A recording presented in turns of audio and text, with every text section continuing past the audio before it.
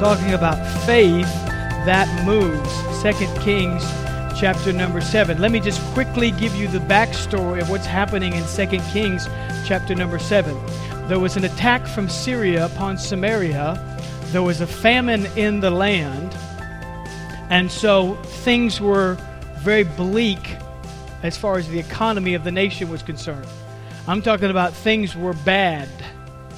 You say, well, how bad was it? Well, to give you an example, the Bible says that a donkey's head was going for big bucks. And then it goes on to say that dove's dung. I don't know if you need the Greek or Hebrew translation of that, but dove's droppings were going for 5 shekels of silver. 5 shekels. So a shekel was worth just a few dollars. So just a little bit of dove's dung was going for anywhere from, you could say, $20 to $25. That's how bad things were. It was an unbelievable, catastrophic situation. It was a situation where people have lost all hope. They were in despair. They were without any sort of faith. And so in the scene, comes on the scene this prophet by the name of Elisha. And in chapter 7, he speaks to the situation, and it says in verse 1, "Then Elisha said, 'Hear the word of the Lord.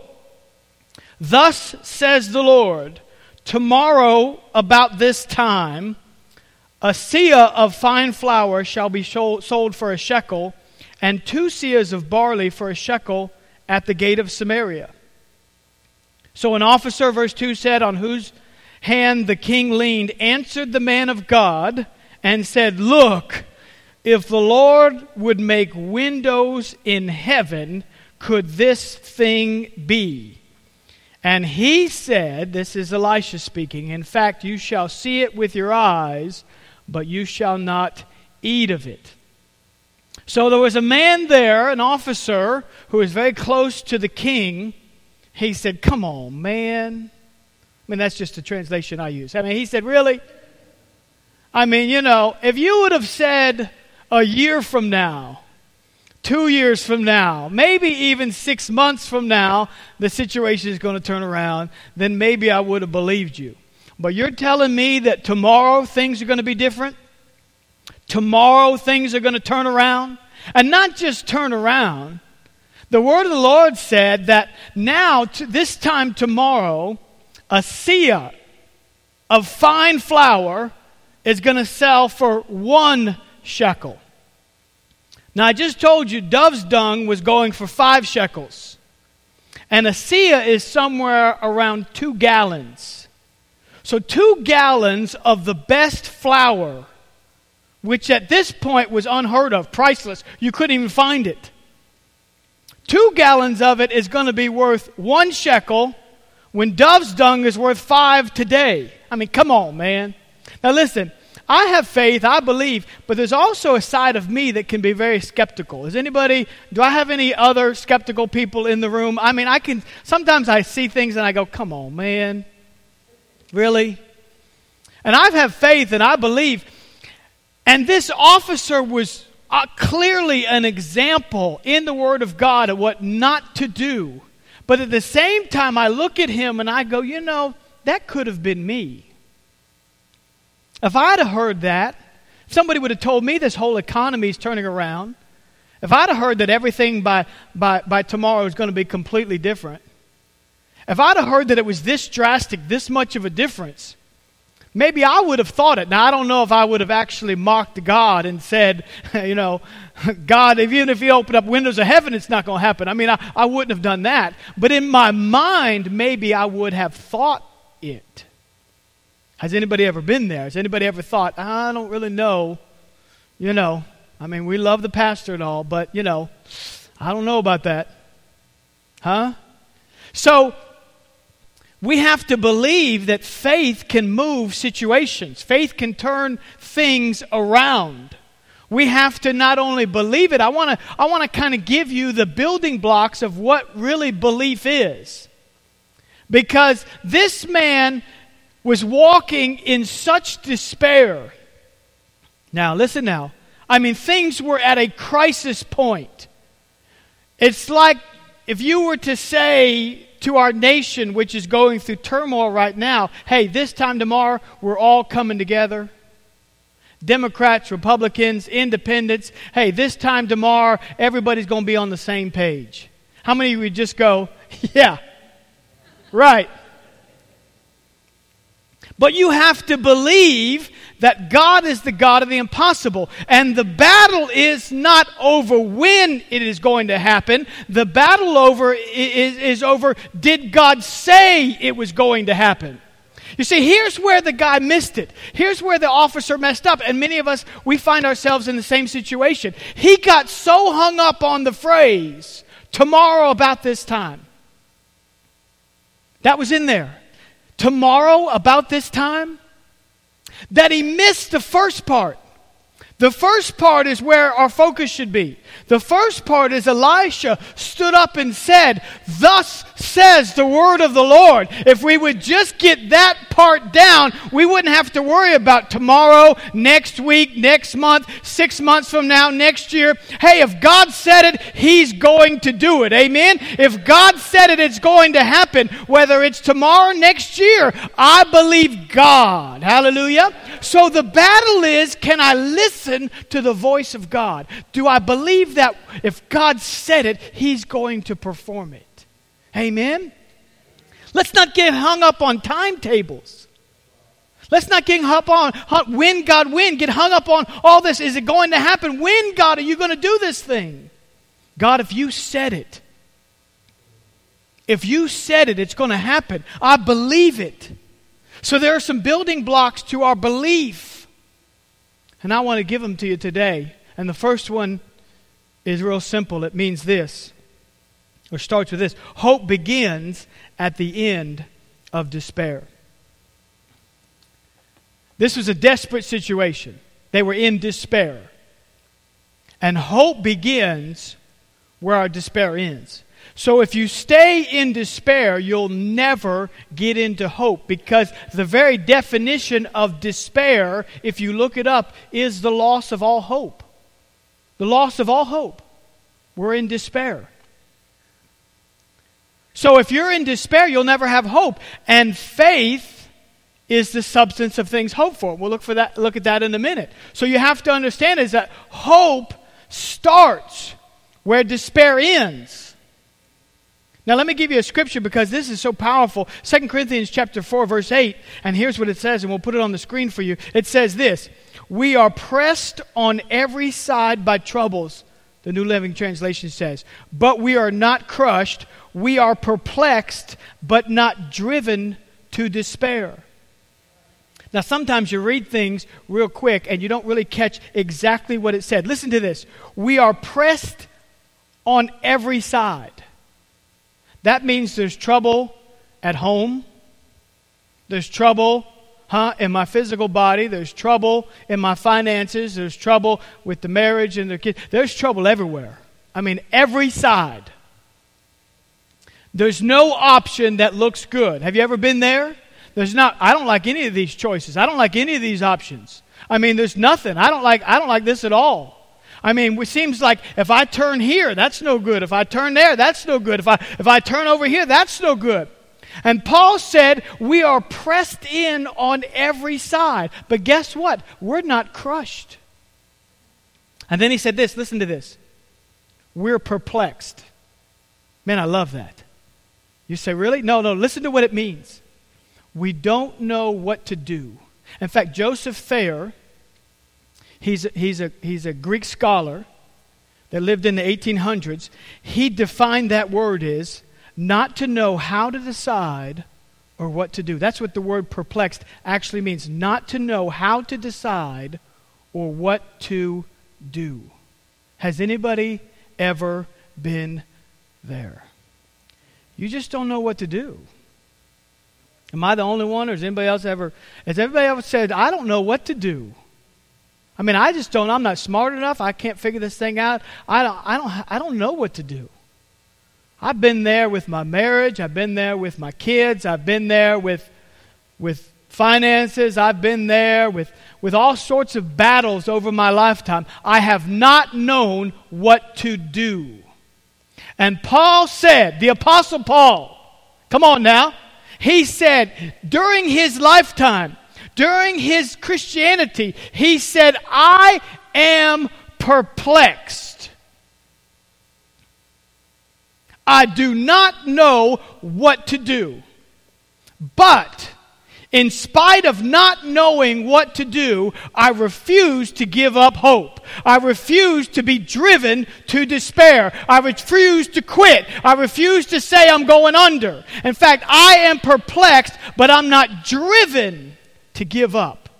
I refuse to give up.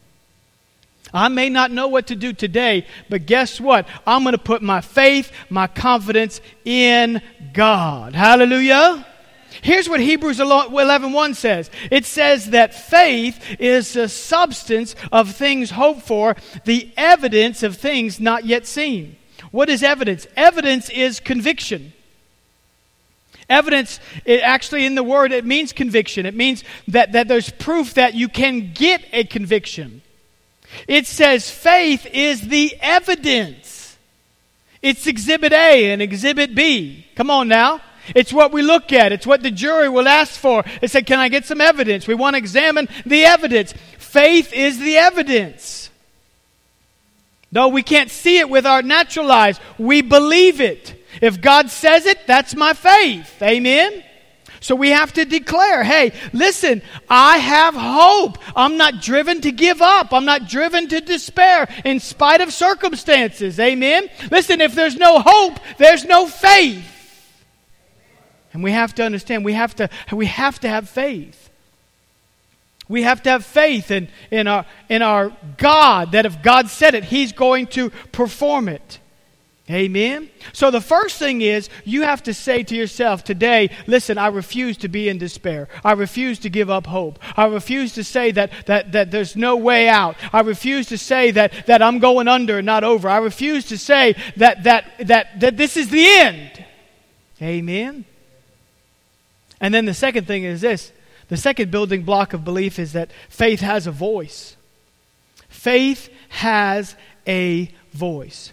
In that same chapter, in 2 Corinthians chapter 4, just a few verses down, listen to what it says. And since we have the same spirit of faith, according to what is written, I believed and therefore I spoke, we also believe and therefore speak. I'm going to say that again. We believe and so we speak. I said we believe and we speak. I said we believe and therefore we speak. Bible says, since we have the same spirit of faith, we believe and therefore we speak.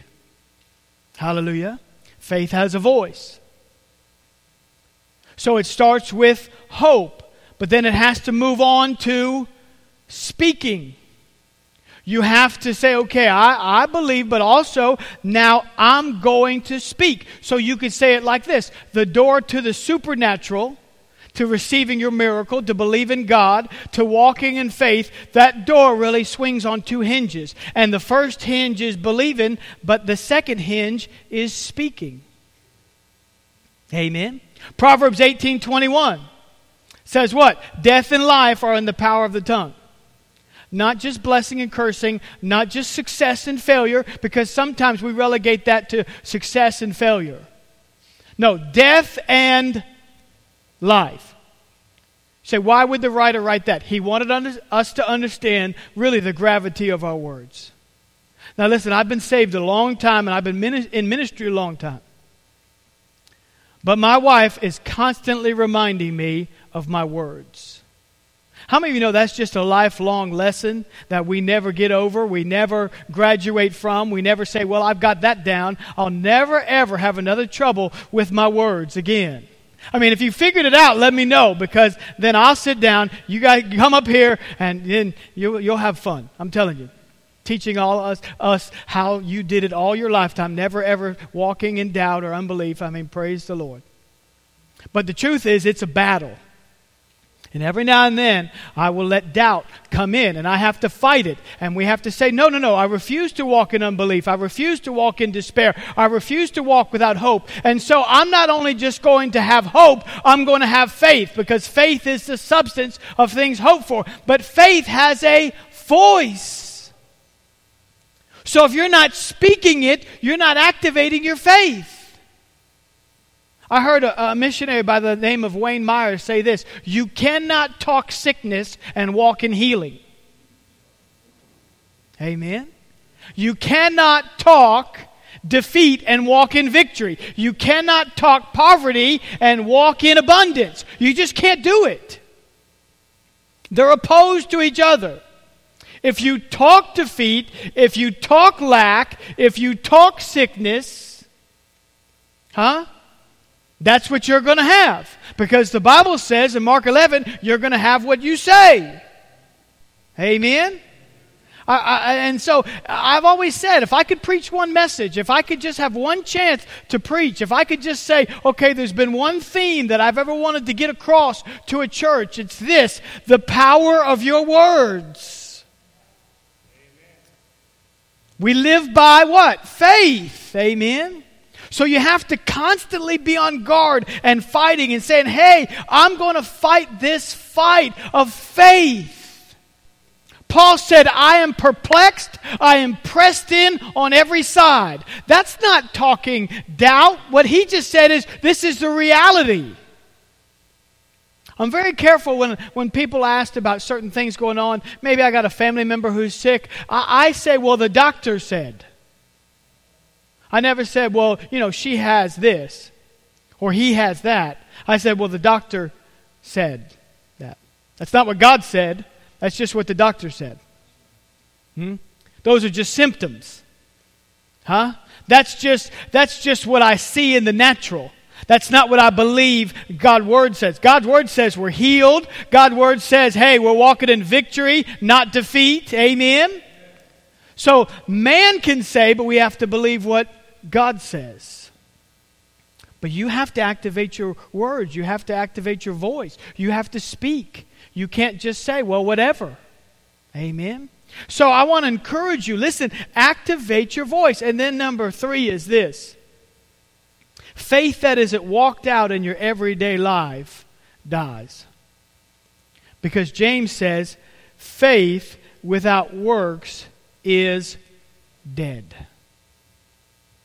Faith without works is dead. Now, I know I use this example all the time, but I just got to say it again. There was a word spoken over our church that we would have a piece of property on a major highway in Palm Beach County. Now, we were meeting for 8 years at Wellington High School. And so I have a friend who moves in the prophetic. His name is Dale Gentry, and he'll be with us in January. I'm excited about having him come back, and many of you have heard him before. He's preached for me on numerous occasions. But he prophesied over our church, and he said, I just hear the Lord saying that you're going to have a piece of property on a major thoroughfare. I don't know. The reason I know that is because who uses the word thoroughfare? Thoroughfare. We don't use that road. We say road, street, but he said thoroughfare, so I remembered it vividly. He said, you're going to have a piece of property on a major thoroughfare in Palm Beach County. So I said, praise God. And we began to look at property. In fact, we began to, as a staff, we would have a staff meeting on a certain day, and then I would release them, and I would go myself, and we'd go out in pairs of 2, and we'd start praying over different properties. And we were on this street, and this street, and this street. We were praying. We said, God, okay. But we were going to major highways because I believed that word. If God said we're going to have a piece of property on a major street, thoroughfare, in Palm Beach County, then we're going to have a piece of property on a major street. So we didn't look at C Road or D Road or Northeast 2nd Street. Come on now. You see what I'm saying? We weren't trying to find something in the backwoods, some warehouse back alley, that nobody could see, nobody could find, because we just believed God. And so somebody told me, hey, there's a church for sale up on Southern Boulevard. I said, Southern Boulevard? That's a major thoroughfare in Palm Beach County. Hallelujah. And so we drove over here one day, and man, I tell you what, it was just like that. We knew this was God. And so I remember standing up. But here's the thing. I remember the battle over standing up to speak. And these are the things that I don't tell everybody, because pastors aren't always, God's man of faith and power. Sometimes we're God's man of paste and flour. We got nothing. We're shallow. We got nothing to offer. Okay, that's just sometimes. And I remember thinking to myself, what happens if you say, right? Because when you stand up to speak, you have two choices. You could say, well, this may be God. And people will go, you know what I mean? Who's going to get excited or give to something that may be God? We tried to raise money years before without any property, without anything, just said, hey, one day, And people made commitments. And I remember we sent out a letter sometime saying, hey, you made a commitment. Thank you for your commitment. Here's where you are in your commitment. And somebody wrote back and they said, don't ever remind me of what I committed to give. I'll give if and when you ever get property. And I thought, bless your darling heart. And so, because it just isn't exciting. So I said, either I have to stand up and say, this is God. And we're going to have it. And one day I'm going to dangle a set of keys. Either I have to say that or we don't do it at all. Right? I mean, that's the only way to do it. Remember we talked about faith that steps out on the ledge and you just got to sometimes transfer your weight and you just got to go for it. And so I said, all right, that's it. I have to stand up and say, this is God, or I don't say nothing at all. And you guys face the same battle. You have to stand up and you have to say, this is God. And I'm not talking about something that God didn't speak over your life or this may be God. Listen, if you haven't figured it out, figure it out. This is God or it's not God. Amen? Healing is in the Bible or it's not in the Bible. Victory's in the Bible or it's not in the Bible. It's not maybe, could be, possibly be. It's either in here or it's not. And I said, okay, we just got to say it. And so I was wrestling and Cynthia and I were talking, honey, and then, the devil plays with your mind and says, well, what happens if I say it and we don't get the property?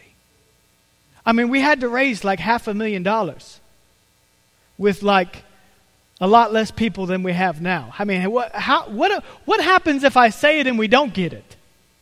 God, what's my plan B? What church do you want me to go pastor after this one? Because I'm done, I'm resigning, I'm going to go find another church somewhere.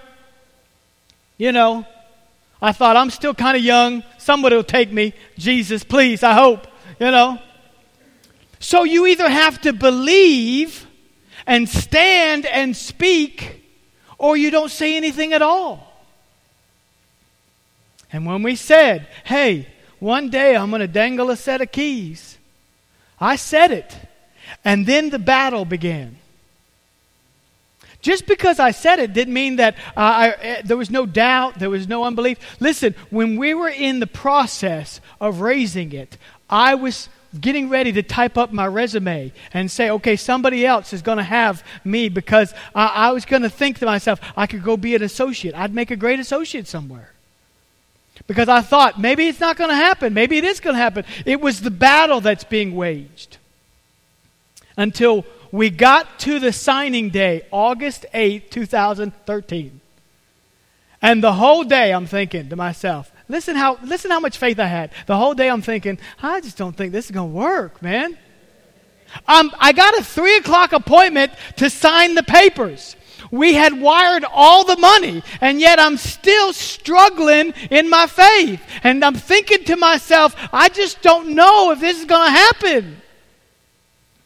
But I just had to constantly remind myself and let my words go. Hey, no, this is God. I believe it's God. God said He's going to give us a piece of property on a major street.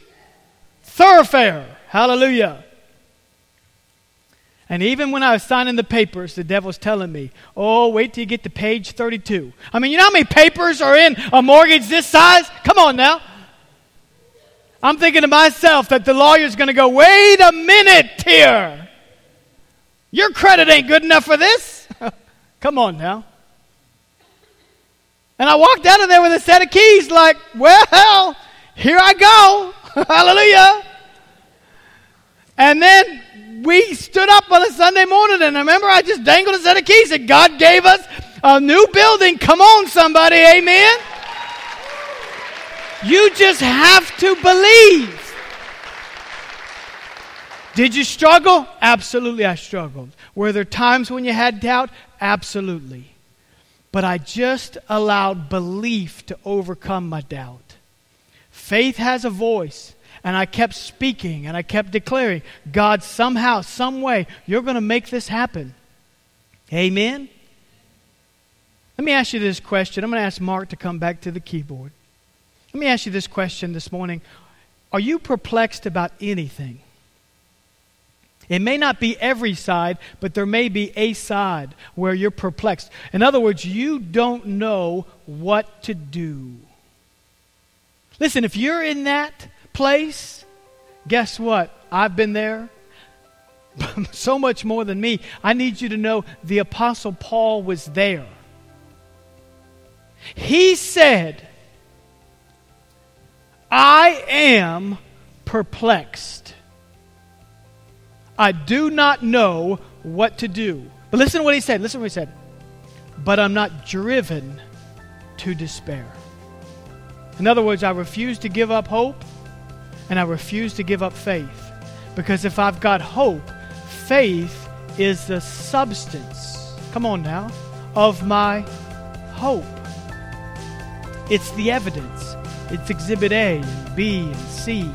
And that evidence is my conviction that when God said it, He's going to bring it to pass. Would you bow your heads and close your eyes?